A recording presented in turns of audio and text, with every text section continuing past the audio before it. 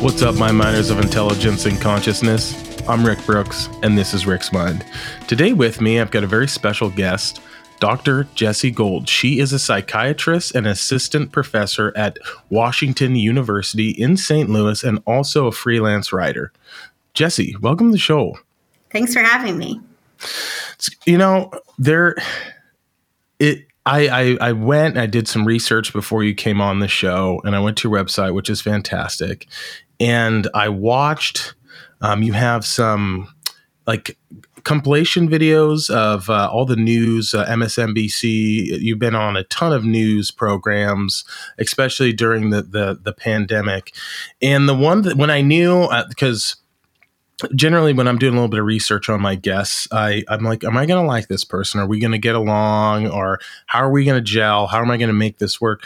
I felt so at ease with your just philosophy on life. I think what really made me feel very comfortable was when you went on, I think it was MSNBC, and they were asking, something came up about people going out to bars and spreading it. And you were like, these people need to feel comfortable and they want to be around people that they love. And I understand that. And I'm not angry with them because this is how certain people cope. And I was like, all right, she gets it. She understands. Like, she's not angry. She's looking at things in a different perspective. You're wearing the other shoe, right? And that's really when I was like, that's because that's what I do that a lot myself.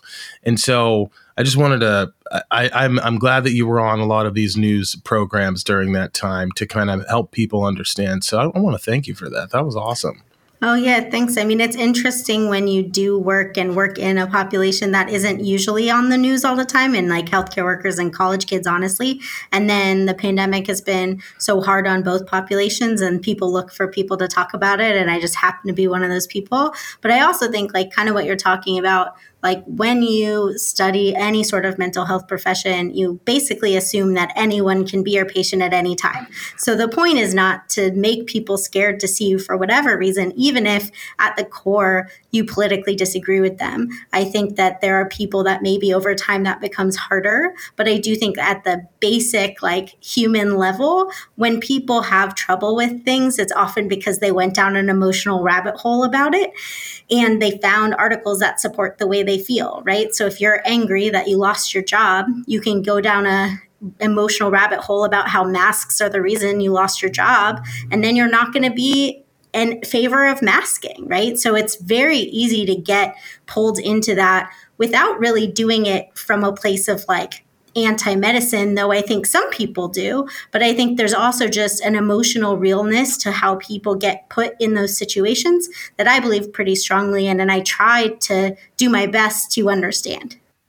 Absolutely. And another thing, just in reading a little bit of your work, I like how you normalize, like emotions are normal. Feeling this way is normal.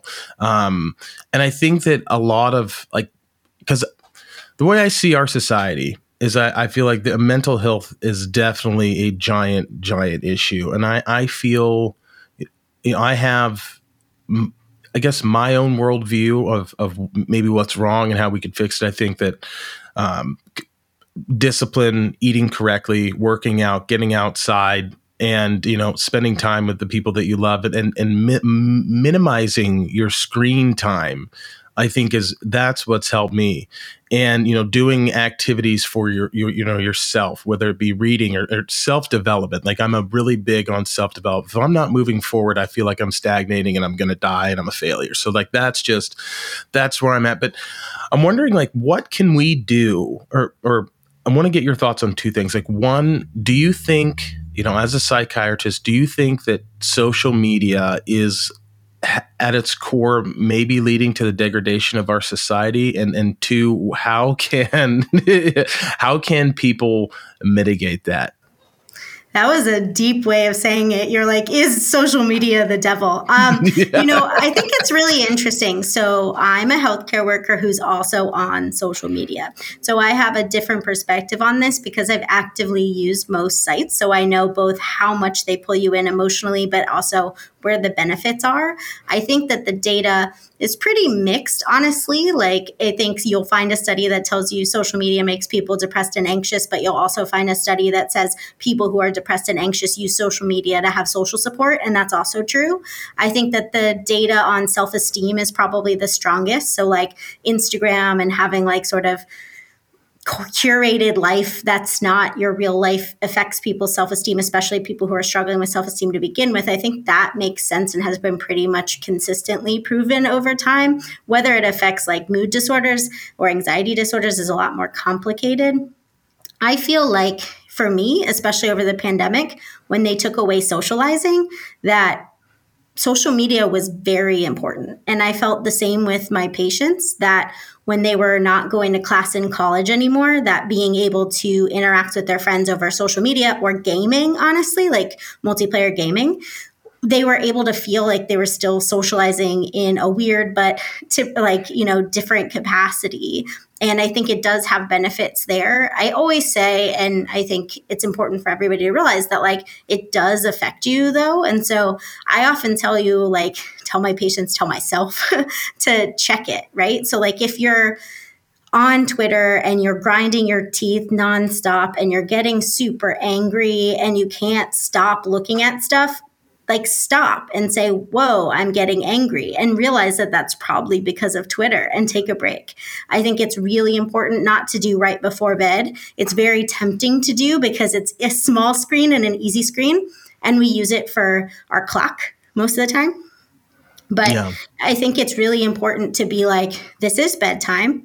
Not only does the screen affect your bedtime, but the whatever information you're reading, if it's the world right now, is a lot, right? So that's going to affect you getting to sleep because you might feel more anxious. So I've personally really tried to do something else right before bed. I'm not a big meditation person, but that works for a lot of people. But for me, it's been like, can you read something that's light? The kind of stuff you might bring to a beach that has nothing to do with the things that like are mental health related, which I actually like, or advocacy related, which I actually like. But can you read something that just is very not it's just not gonna make me worse? And I think that's important. It might not be the same thing everybody does. I think audiobooks are good for that. Podcasts are good for that.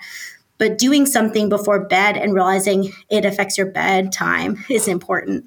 I think some people also will feel better if they set like boundaries around it. So I know a lot of people who don't touch it during the workday. It is very hard to do that. But I think that, people will move their phones or put their phone somewhere else, or try to put blocks on the social media platforms or your computer so you can't access it. You can do all of that.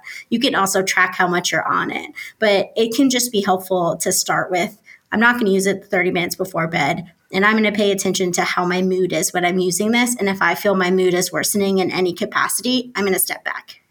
Yeah, that's pretty solid advice. I definitely do that in my own life. I will not allow phones. Me and my girl, no phones in the room. Like that just, I don't know. It's just too big of a temptation. And I'll go down rabbit holes of looking up weird things about, I have no idea. You name it, I'm probably going to like Google it and start reading, and then I'll end up staying up till 4, and it'll ruin my life.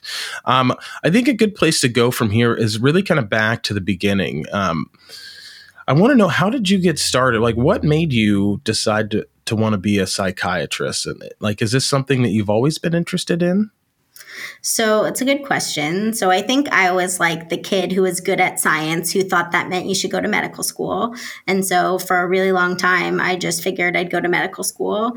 In college, I was an anthropology major and I did a master's in anthropology as well. And I think that made me start the conversation about the social sciences, have more of an awareness about cultural and societal influence on health and that sort of thing. So I started thinking about it then, I would say. But when I went to medical school, which I still went to because I thought that's what you do when you're good at science, I didn't want to be a psychiatrist because my father is a psychiatrist. And so I was just like, I like the brain, like maybe I'll be a neurologist, and that's that. And then like literally everything I did, I felt much more drawn to psychiatry. Like I liked how much time they had with people. I liked that like the social history was important to who they, you know, how they presented. And it wasn't just the diagnosis that we were really like curious about. It was like the whole picture. And the psychiatrists were the people who were also writing and also doing different things. So I was like,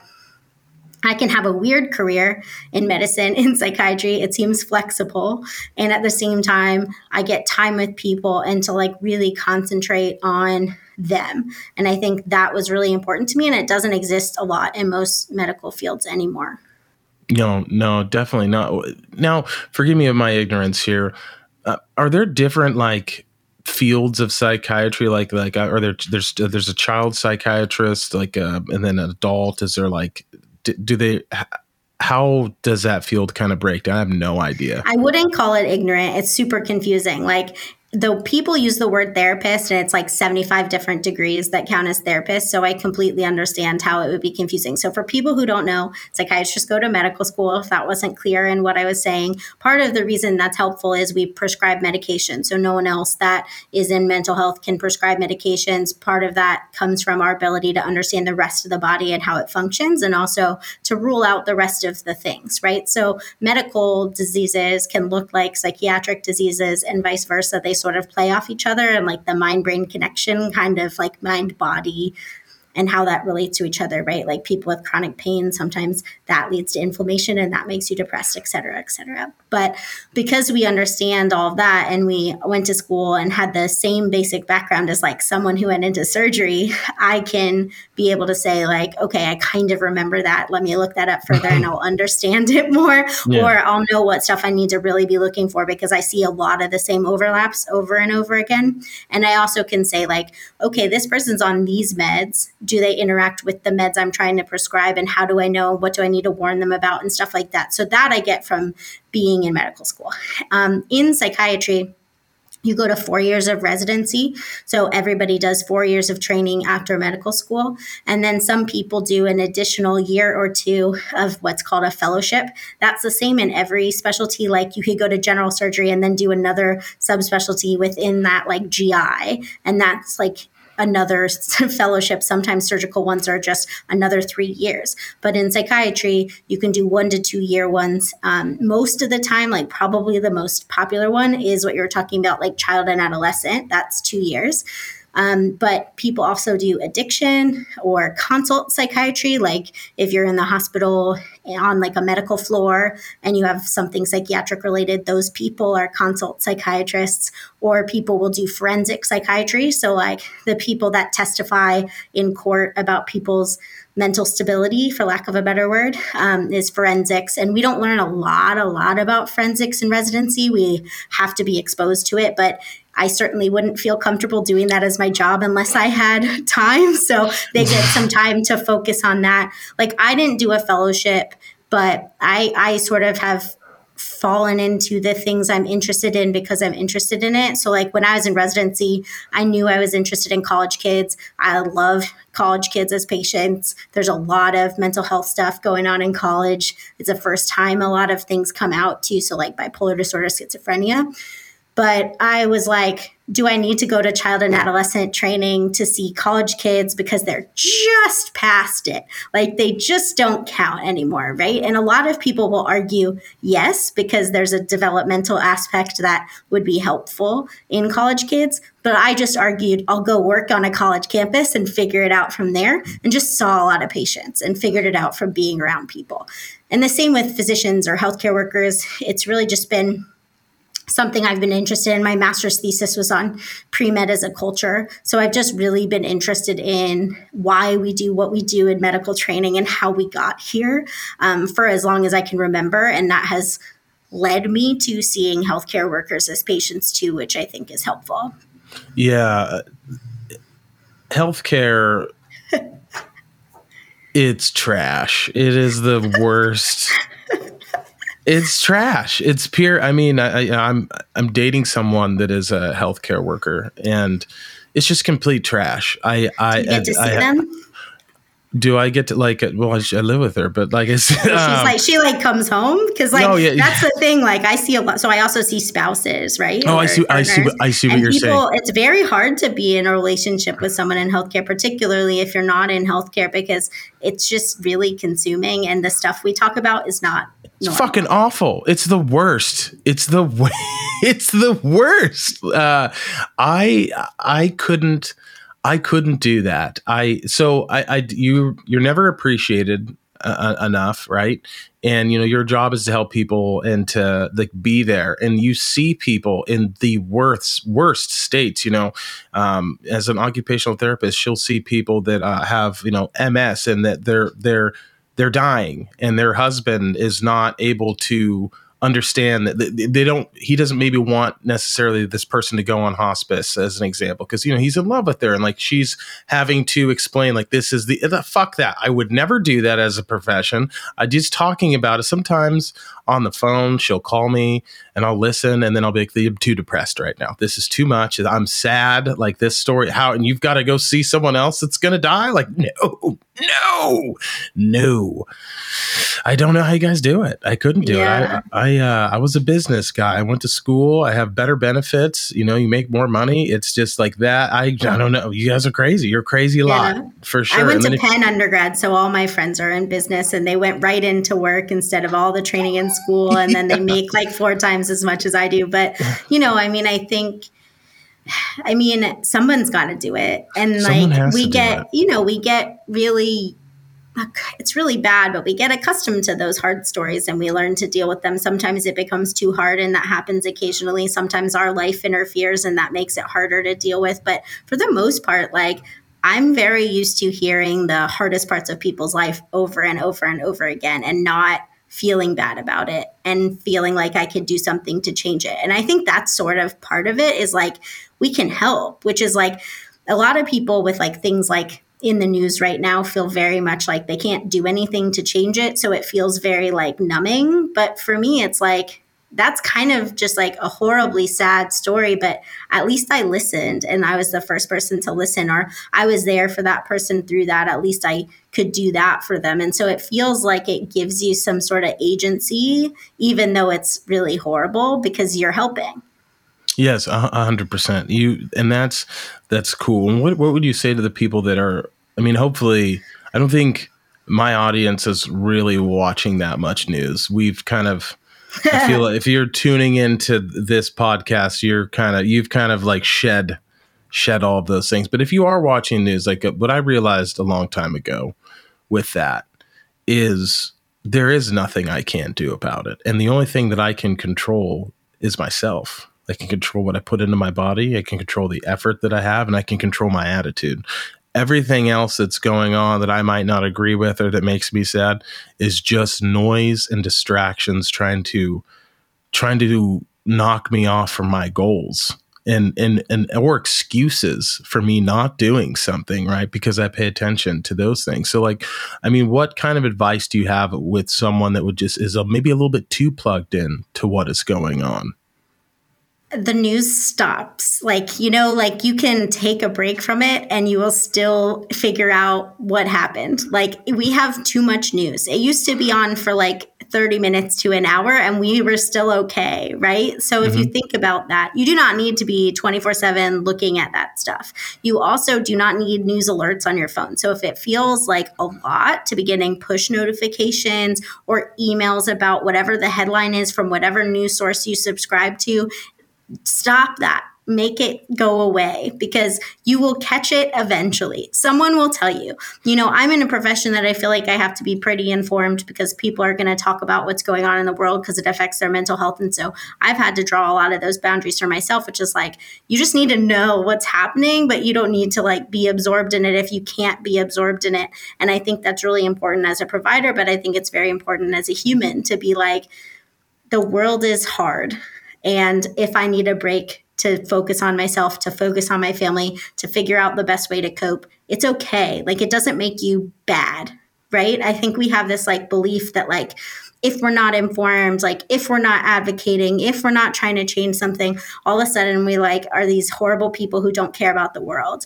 And I don't think they're equated. Like, I think you can take some time to focus on yourself, just be aware of the world that you live in. And I think that's important, but I don't think it has to consume you.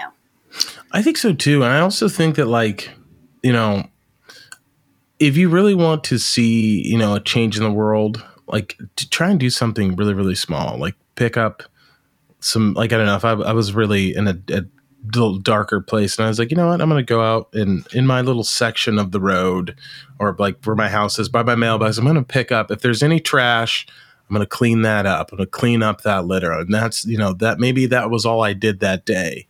But just really small incremental steps to make your environment, you know, a better place for yourself and other people, right? Like that I think that a lot of, I have this problem too. I have like giant grandiose ideas of certain things I want to accomplish, and you know, maybe I get too far, or I might think about it too much, and then I end up doing nothing, where it's like, you know, that old saying, how do you eat an elephant? One bite at a time. So just, you know, I'd like to, it's easy to scale up intensity, you know, a lot of people start out too intense.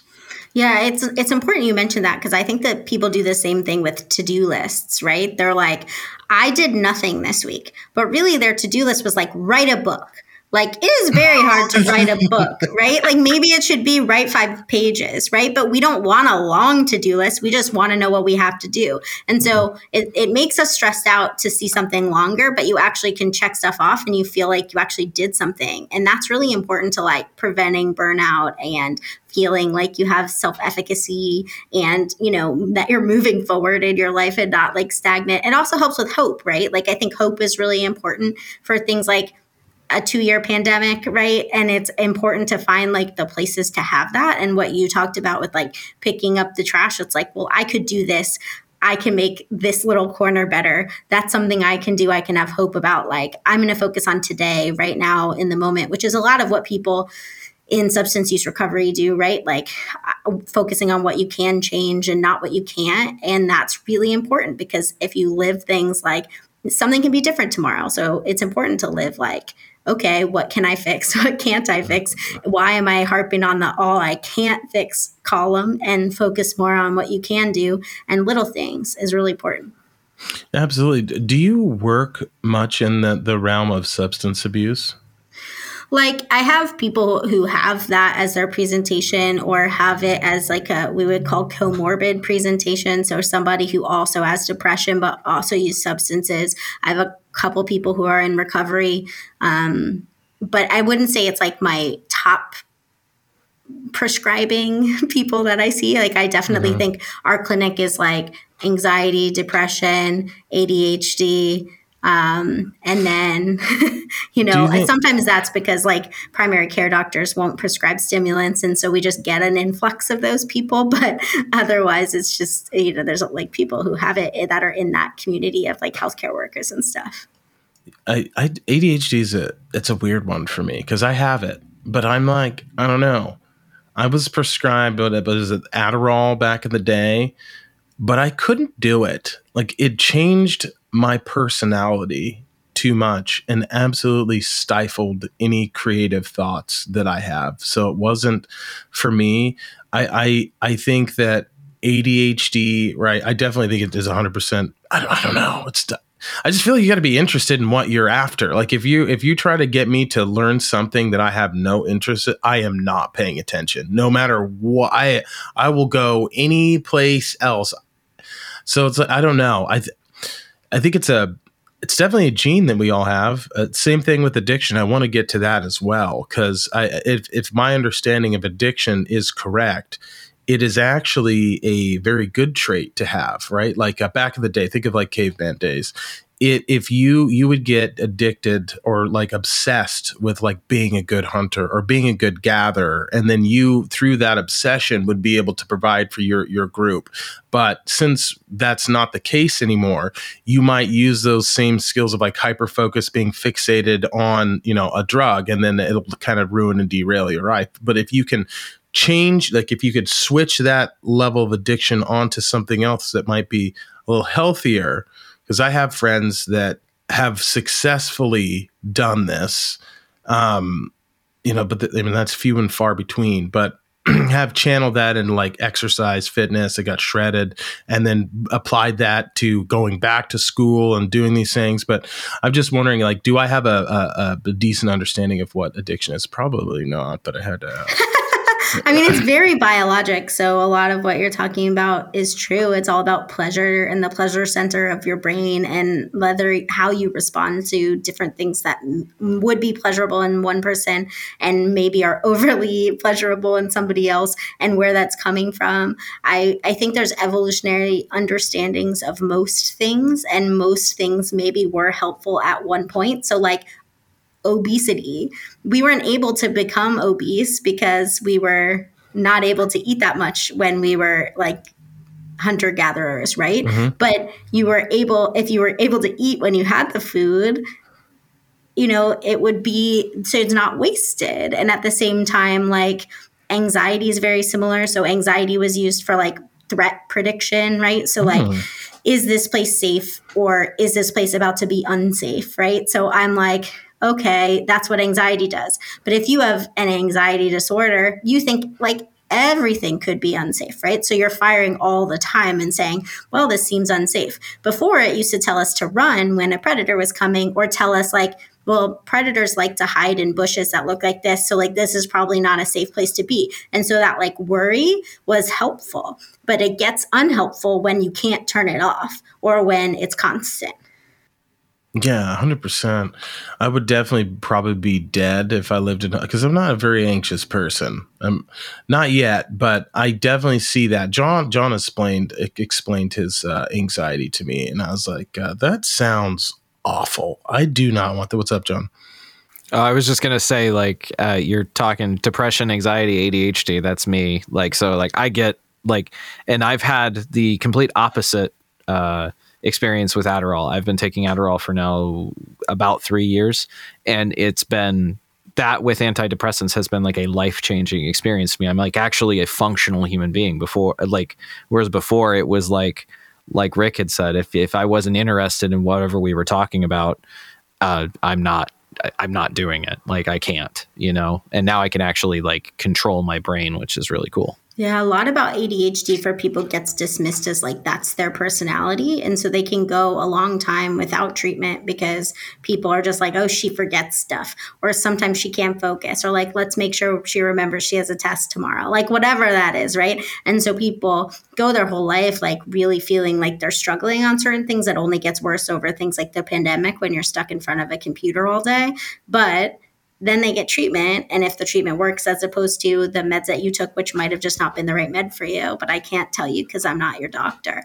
But like it helps like so much so that people have like thanked me profusely for changing their life with them, similar to what you're talking about, which is like you just feel like, oh, this is what productivity feels like this is what people were doing. I just had no idea that this was part of what I should be doing because my life was different.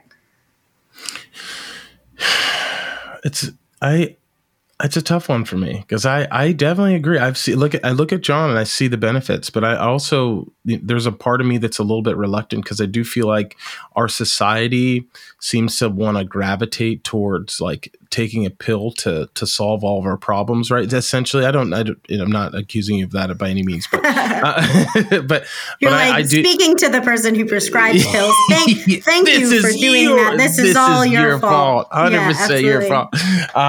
But it's it's tough because I look at my own experience. That's how I've learned, and I did not enjoy it, and I had to figure out how to focus a lot of the times unsuccessfully. Like that's the problem, right? I can't just focus on something and that's still an issue for me. If I'm not interested in it, there's no way I can't do it. I'll pay someone to do it for me or figure out a way to get around it. But I don't know.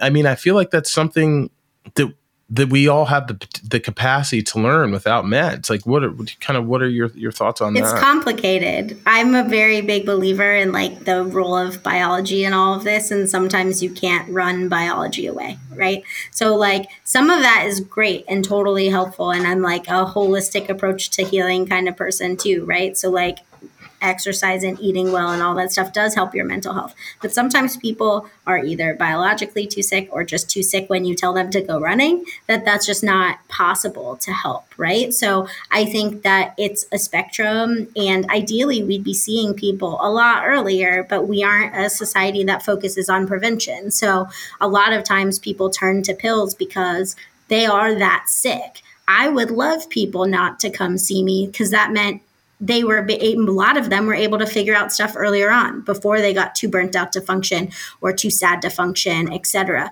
Like some of those things, like even psychotherapy and having someone to talk to can be a lot more helpful if you do it when you're like a 4 or a 5 instead of a 9 or a 10, right? So when you're a 9 or a 10, you're coming to me and like, I'm going to hopefully help, but meds are imperfect. And I'm sure someone listening to this will tell me all of the ways that they hate their medication. And I can tell you all of the ways that I hate prescribing medication just as much. But I think that they do really help people, and seeing that is really important. And I've seen that happen, but I do think it's something we have to work on, which is like mental health is a spectrum, and we start at too late in the spectrum. Oh, that's kind of eerie. We start too late. How do we fix that? Like, what would you like to see in order for you to, your field to get people earlier so we can really help? Because I've alluded, I definitely think there's a mental health crisis going on in America. Sure. And so how do we, what would you like to see to improve this situation? I mean, so first of all, it's like when people are younger, like kids, just like they learn reading, I would love to see them learn like emotion regulation and stress reduction skills. Like if you learned how to deal with stress when you were like 6 and you knew like what worked for you, deep breathing or like mindfulness or like going for a run, whatever. If you figured that out when you were younger, you would have applied it 1,000 times by the time you're my age, and that's not even old. So I think, something like really thinking about them as skills that people can learn and master, and that like is important to the holistic human being in education. I think that's part of it. They go to PE, they might as well get like some sort of emotion regulation stuff. I think that would make a big difference. I think we are moving towards talking more about it, and I think that's helpful and important, but talking doesn't necessarily mean that people get help. So I think we still are missing that step, which is like, it's all well and good to have like people like Naomi Osaka talking about their experiences and to feel like that sounds like me, maybe that's me too. But if you don't then go, let's go talk to someone about whether that's me, you're just reading online, and that's not as helpful, right? Like I can help you, or a therapist can help you if you really do feel like you're struggling similarly. And I think that step is often missed. So people think we're in this culture where like mental health is like super destigmatized and we're all awesome and it's fine. But like I've had parents throw away the medicine bottles of their kids, like kids who put their medicine in like a Tylenol bottle so they don't have to deal with it at home, pay cash so that they're not on their insurance and their parents can't see the receipt or whatever, right? So there's like, these are things that are true. At the same time, people are like, college students talk about mental health all the time, right? So we're missing something,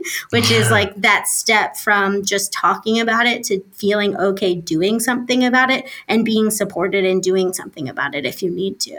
Shit, man, you just made me realize like we need Mr. Rogers right now. Yeah, I mean, Mr. Rogers was trained as a therapist. He's fantastic. And most of what he says are in all my lectures. And I'm pretty sure he was like a prophet. But, dude, we don't have anyone like that anymore. No, I'm obsessed with Mr. Rogers. Like a lot of his speeches for the awards that he received, it's all about the children and all the like. I watched his John. If you want to throw this in the show, I think it's in the 70s. They were threatening to cut public funding, and some senator was going after this guy, and he totally just switched it around and got like $1 million. This guy's like, "This is what you're doing. Like, this is great." But he dealt with a lot of the things that you were talking about, and I remember watching that as a child. How do you deal with getting a haircut? With what's going on? Like a lot of those things. So I definitely think that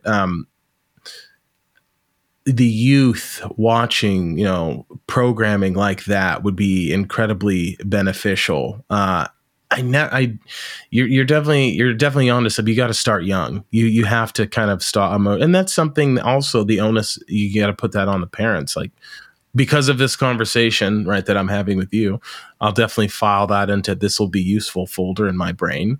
And that is something that you should, definitely got to be teaching your kids. It's interesting. A lot of my friends are having kids now, and watching them deal with their emotions and having these meltdowns. I think it's hilarious, but maybe not so much for the parents, but it's their brains coming online and learning that emotional regulation, what's how to be a human. Like, they're learning all these things. So positive reinforcement of the correct behaviors is definitely a good place to start. And then go ahead. Sorry. Oh, I was just going to say, I think parents think that they have to hide that they have emotions and that they struggle or are angry or whatever. Obviously don't get angry if possible to the point that affects your family in a way like that. But I think if you're watching the news and you're really sad and stressed out, your kid's going to know, even if you pretend you're happy. They understand what is going on in some way. And you can have age appropriate conversations about feelings or what's going on in the world. And I think that's really important, because if you don't model it, then they think that if you have a feeling, you're supposed to hide it, right? Because they could tell you had a feeling and you hid it. So I think it's important to model that the full range of emotions is human, and sometimes we struggle, but it doesn't mean we can't function most of the time. Most people are sad sometimes, angry sometimes, happy sometimes. Happiness is not a fair goal. Yeah. Well, happiness is very fleeting. It's not something that you can live in. You can't just be happy all the time. That's not, life is ups and downs, right? It ebbs and flows. You definitely want to be you want your level, your homeostasis to be yeah, I'm pretty upbeat and pep, and that's good. But those extreme highs that I'm sure we've all felt, you graduating medical school, I don't know if you're a mom, but having your kids or their first steps, those they're fleeting moments, right? But it's just getting that baseline, to be okay. You're not angry, you're just kind of like a stoic, you're just even keeled. That's really where I'm trying to be, because I've been those massive emotional swings. They're not sustainable. I've lived in that world that was the majority of my 20s, and I don't want to do that. So I'm always just trying to get that even keel, that flow state. I'm trying to remember, you touched on something I wanted to ask you, and it may be gone. We're talking, the full range of emotions. I thought that was particularly interesting. You think this is kind of a foreign idea for me. And I don't know why it makes me a little bit uncomfortable to think about that, right? I do think that all of us hide a wide variety of our emotions. And you think it's a good idea to express the full range. This is kind of revolutionary. I've never thought about life this way. I think there's time and place, right? Yes. Okay. Ideally, I wouldn't say that you start screaming at your boss or you start crying at work, right? Both of those things can happen, and it's human for them to happen, and you can't necessarily beat yourself up if they do. But ideally, that wouldn't be my recommendation. But I think when you're able to ask yourself how you're doing, when you're able to be alone and actually have feelings and think about your feelings, we do a lot of judging of feelings. These are okay feelings. These are good feelings. These are bad feelings. I'm not supposed to be mad. I'm not supposed to be sad. I'm just supposed to be happy. It's not possible. That movie Inside Out that was made for kids pretty much does this entire conversation about the importance of sadness and anger. And I think it's completely true. They all have purpose in our life. And I think that the full range is important in that sense, because for me, if I stifle being sad or stifle being angry, after a while, it just comes back worse, right? So kind of pushing down a beach ball, and then the beach ball's hello, nice try. Mm-hmm. And so I think that happens a lot when we try to pretend we don't feel certain things. Sometimes totally fine, able to do it, move right past it. It was just something that happened. Sometimes it all compounds, and then you just feel miserable. And I think it really depends on the person, the situation, whatever. But I do think it's important that we're not learning these emotions are bad or these emotions are good and this is your goal emotion. And I struggle with that all the time. I mean, I'm telling you stuff that like my therapist tells me, which is like, happiness is not your goal. Like those shirts are stupid. Like don't, that's not what you're trying to do. Like it's impossible. Like I feel like your goal is like to be mostly neutral, but to feel when you need to feel. And that's how I kind of view things, if that makes sense. Yes, no, it does. That's exactly how I try to view things. Like I just want to be the stoic. Like I love stoicism. And are you familiar with stoicism? Yeah. Like all doctors are stoic, but probably not in the best way. Yeah. Yeah. There's probably like theory behind it that doctors sure aren't following. Yeah. There's a little bit of theory. And some doctors don't have the best bedside manner. That's for sure. That's an understatement. I mean, I think some of that is trained into you. Some of it is we don't deal with our own emotions, so why would we deal with yours, right? So I have a pretty strong belief as a person who takes care of healthcare workers that they're uncomfortable with getting mental health help. They stigmatize mental health for themselves. They're going to do the same thing to patients. So if you show emotions like you cry, sometimes doctors like get up and walk out of the room or find a reason to leave the room. And I've heard plenty of stories like that where people were like, I just started crying and they left. Like it was very weird. Or they handed me tissues and walked away, And I think it's like, they're not comfortable with emotions in themselves. Like, why would they be comfortable with your emotions? Yeah, man. You just give me a lot to think about right now. And that was the goal, basically, to make you think. I was like, let's just tell you some stuff I've been thinking about and see if that registers. But I think that, there are obviously some people go into medicine because they don't like feelings, and it's easier to do these jobs that are like technical without feelings. But like, there's a lot more to it than what we think. And we just haven't really dove into that enough. Yeah, I would agree. I would agree, and that's exactly why I didn't go into that field. I am not equipped for that. I'm just not. But God bless you if you are, and also go get some mental health help if you're in that field. I think you guys you're dealing with a lot of shit, man. No way. We're bad at dealing with it for ourselves, right? So I think for me, like, I went through most of COVID being like, I'm not a frontline worker. I'm fine. But I was miserable. I was like so tired and so burnt out. I wasn't depressed, but I was just not doing well. And I couldn't blame work because I wasn't doing what my patients were doing. Like I wasn't exposing myself and my family to COVID. So I didn't think I deserved to feel bad. And I think we do a lot of that. Like, their situation's worse than mine, or like their grief is worse than mine, or whatever. And there's no like reason that we need a competition, but it starts there and it makes it harder to like accept that we feel a certain way and it's okay, I would agree with you. And you wrote a piece, which is how we found you on burnout. And was it a study that you did, or was just a piece? I'm only familiar with the piece, but I think you did a study.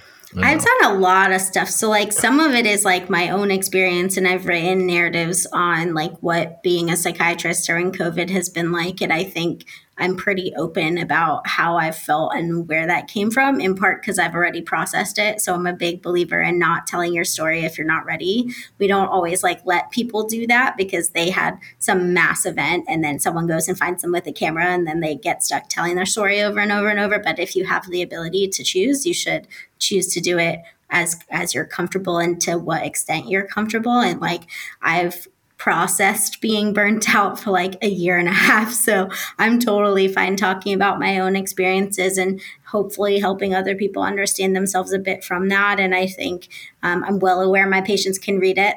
They don't always, but I'm well aware that they can. And I'm okay with that. It hasn't been a problem. They mostly like it. Mm-hmm. I do some research on like how to better connect healthcare workers to care.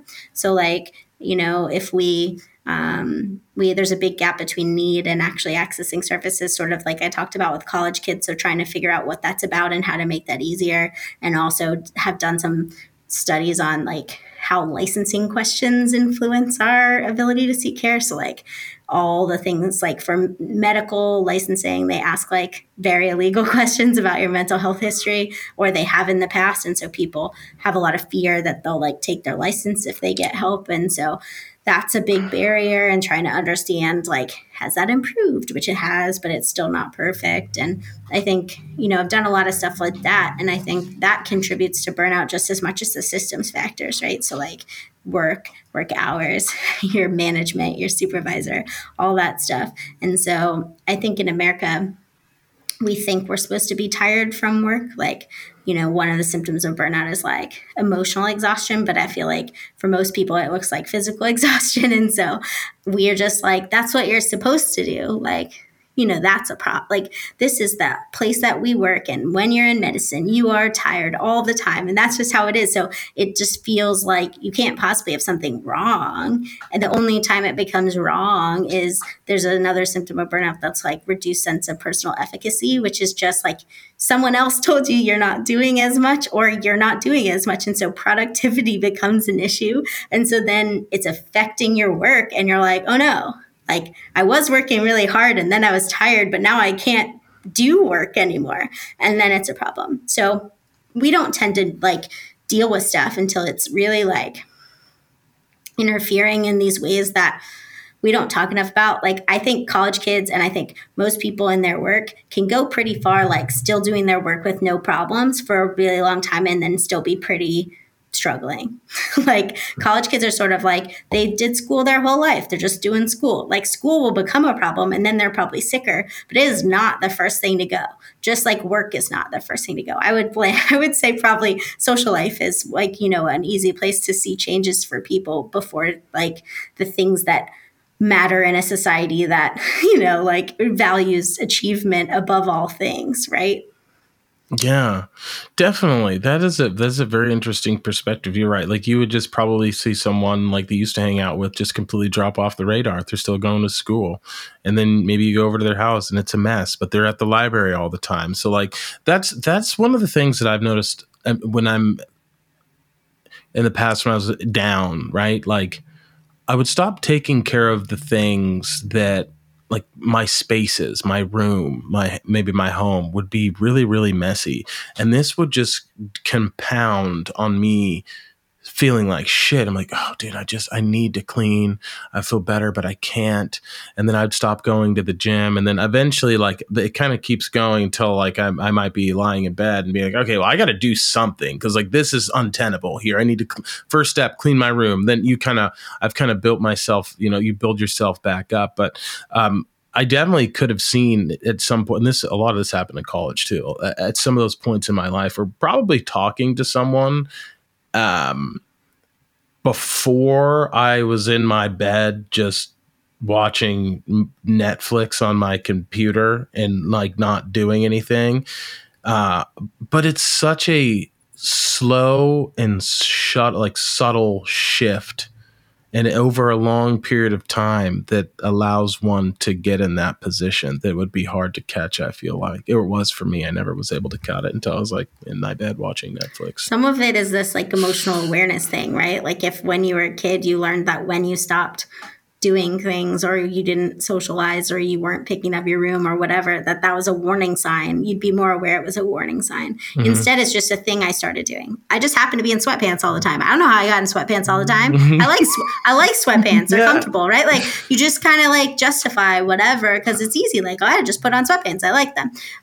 But there's usually can be, not always, there's something behind it. And so like, I always tell people to pay like attention when they have started to become more aware of themselves in this way. Like, what are the things that you do? So for me, when I'm burnt out, I want to throw my computer and never respond to an email or a phone call. Like, it's aggressively the first thing to go. Like, I do not want people to write me. Like, I don't want to be asked to do more because that's what email is for me, asking me to do more things. And so the very first thing for me to go is like, I am so angry at email and it's like not a normal level of anger. And I'm aware that that's actually a burnout sign for me now. And then I'll like try to put limits on how often I'm on my computer and boundaries on how often I'm responding and try to be more organized around it or take breaks, whatever. But I think these things are things that we blow past until we're falling asleep after work every day or something, which was what I did because we just were like, well, email's annoying. Like, I don't like email. There's too much of it, right? But really, like, you can be annoyed by it and not want to like throw your phone. So it's a very different reaction. And I think that I've become more aware of these like more, I guess not super subtle, but was subtle for me, sign of things are not okay. And I think that's important for people to like start taking note of, or like write down, even if it's helpful for you because you forget. So wait, you would work and then go home and go to bed? Mm-hmm. Oh, there was no like revenge scrolling or anything? Sometimes I would be up like scrolling angrily, depending. But a lot of times it was like I couldn't fight. Like I had so much. I mean, I'll tell you, I actually think it's like when you have a lot of people telling you emotional stuff, you sort of like absorb it like a sponge. And then the sponge is like, help me. And the sponge is like, go to sleep so you don't have to feel it. Right. Yeah. And so that's sort of what happened to me is like, I think I was just like taking in too much, but I didn't know what to do with it. And I just fell asleep after work every day. And then I'd wake up and it'd be like 9 p.m. And I'd be like, now my sleep is screwed up. And so that would like make a cycle of like, then it's worse the next day because I slept until 9 and then I had to wake up and I was up till 3 because like who can go to bed right away, you know? So it's like really messes you up. But yeah, I'm a sleeper when I'm really like just overwhelmed. And like my therapist always says like, is it avoidant or restorative when she asks me about sleep? And I'm like, stop being so smart. I think it's a very good question. For the most part, I'm doing both, but a lot of things are avoidant. That's so I wish I avoided via sleep. I'm an escapist. I don't even know if this is a real term. I made this up. I like to escape reality. This is what I go into television or it's generally television, movies. When my sister passed away, I thought I was totally fine. I was like, my parents are crying. I'm okay. I'm sad, but like, I'm fine. I'm totally fine. And I let my boss know. And then I couldn't get out of bed and I just was watching television. And then I stayed there for 3 days. And then I was like, oh, fuck. Okay. I guess I'm not like I wish I could just let it all out, but I guess that's not who I am. Like I don't want to think about it. I just want to escape into another dimension of sci-fi or whatever show I can find. And I just don't think about it. So like, I just end up, that's how I escape my problems. That's how I generally like cope with grief or if I'm feeling down or blue, like I just want to watch TV and just distract myself and that's how I avoid escape. But I do know that's definitely a telltale sign. Like if I'm just lounging around watching copious amounts of television, something's up. I have 2 speeds. One's like 100. And I'm doing like everything possible. And the other's like 0. And I'm asleep or on my couch watching TV for like 9 hours. And it's not like there's no in between for me. I'm trying to work on the in between. But for like, I cope by working, which a lot of people in this country do too. But it's like, I had a lot going on, but maybe if I could get something done, I'd feel better. I don't have to feel feelings if I'm working, So the 100 has its purpose, but it definitely leads to the 0 a lot of the time because I didn't give myself any sort of like restorative time, I guess you'd call it. Yeah, I'll trade you the escapism for because I don't ever see. If we want to make a trade, I don't think I generally like end up working to escape things. Like maybe I do, and I just don't realize it. But I feel like that would be pretty useful. I mean, I don't know. I don't. It's kind of useful, but it can be hard. It is kind of useful. Like if something really bad, just throw myself into work, make a ton of money, and then I don't know. Then just feel empty and sad. You got to deal with this shit for sure. Yeah, for sure. I mean, I feel like for me, it's like I just like turn my productivity on and I don't realize it's because I'm avoiding stuff. But over the pandemic, that was very clear that I was like, how much stuff can I do to help people write things, whatever. And I was writing like 4 times the amount of things that I usually do. And I was like, my friends were like, are you sleeping? Like, what is going on? Like, what's with your output? And I was like, I mean, there's a lot to say. And they were like, yes, but like, you didn't have to write 4 things to tell us. Like, maybe just take a break or something. And I was like starting to realize that I like hyped it up when I was trying to just like process it myself. And I don't know, whatever else. I think that, but yourself, like the fact that you were able to identify that, I mean, being a psychiatrist and being trained in that definitely helps. But like that is, do you feel? This is kind of a strange question. I'm prepared. I'm trying to figure out a good way to ask it. Is there a good way? No, there's not. I'm just gonna fucking fire away. Are you disappointed in yourself? Like, damn it, I'm a psychiatrist. Like, why? Because I feel that's instantly where I would go if I was feeling depressed. Like, how? Like, I know this. Like, why is this affecting me? Like, I've studied this. Like, this is ridiculous. Is that kind of how you feel with that? Okay. Yes. I mean, it makes no sense, right? Because we should have the same percentages of all things that everyone else does in the population. We're not like somehow special. I think that we maybe can identify some things earlier, but I actually think like I run around giving talks on burnout and my therapist had to tell me I was burnt out. So that was embarrassing.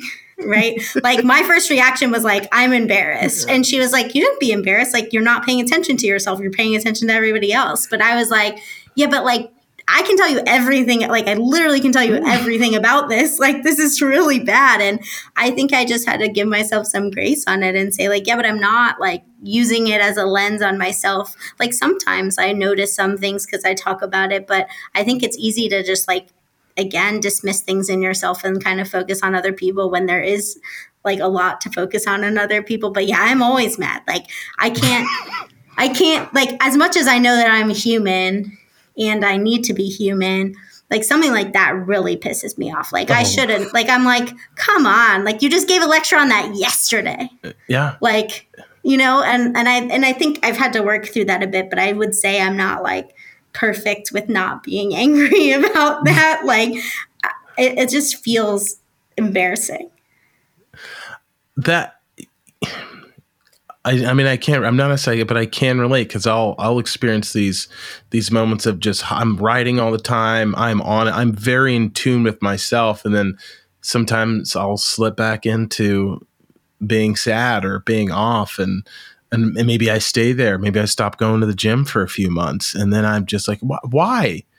Well, I know this, like, why did I do this? Like now I've lost it. I've lost the rhythm and I have to fight to get it back. And, you know, I get embarrassed. And so I just figured if I was you, I felt like I'd feel that way. And that's why I had to ask. But I'm honest about my imperfections as a human, but I think that doesn't mean they don't frustrate me. Right? Like I appreciate them. I'm aware of them. I know they make sense, but it doesn't mean I don't have the same reaction, which is like, are you serious?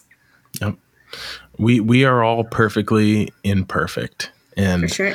I think, you know, I want to be respectful of your time. I think this is a great place to end. So tell the good people where they can find you. And you know, if you got any books out, this is the time to plug it all. Hi, good people. I'm available at Dr. Jessie Gold. I spelled Jessie, Jessi, because I was a kid who didn't understand why there would be an E in Jessica, because that's my real name. So Jessie, take off this Jessica, take off the CA. Dr. Jessie Gold on all social media, like really like Twitter, and then Instagram would be second. And then I'm playing in TikTok. So I'll let you know, but you're welcome to follow me there so I get better at it. And then I have a website that's just drjessiegold.com. And that's got like everything I've written, anything I've been interviewed in. We try to keep it pretty up to date with stuff. So like if you want to see any of the stuff that I've done, it's all there. All right. Thank you so much. And stay classy, folks. Talk to you next week. Stay Peace. classy, San Diego. Yeah, yes.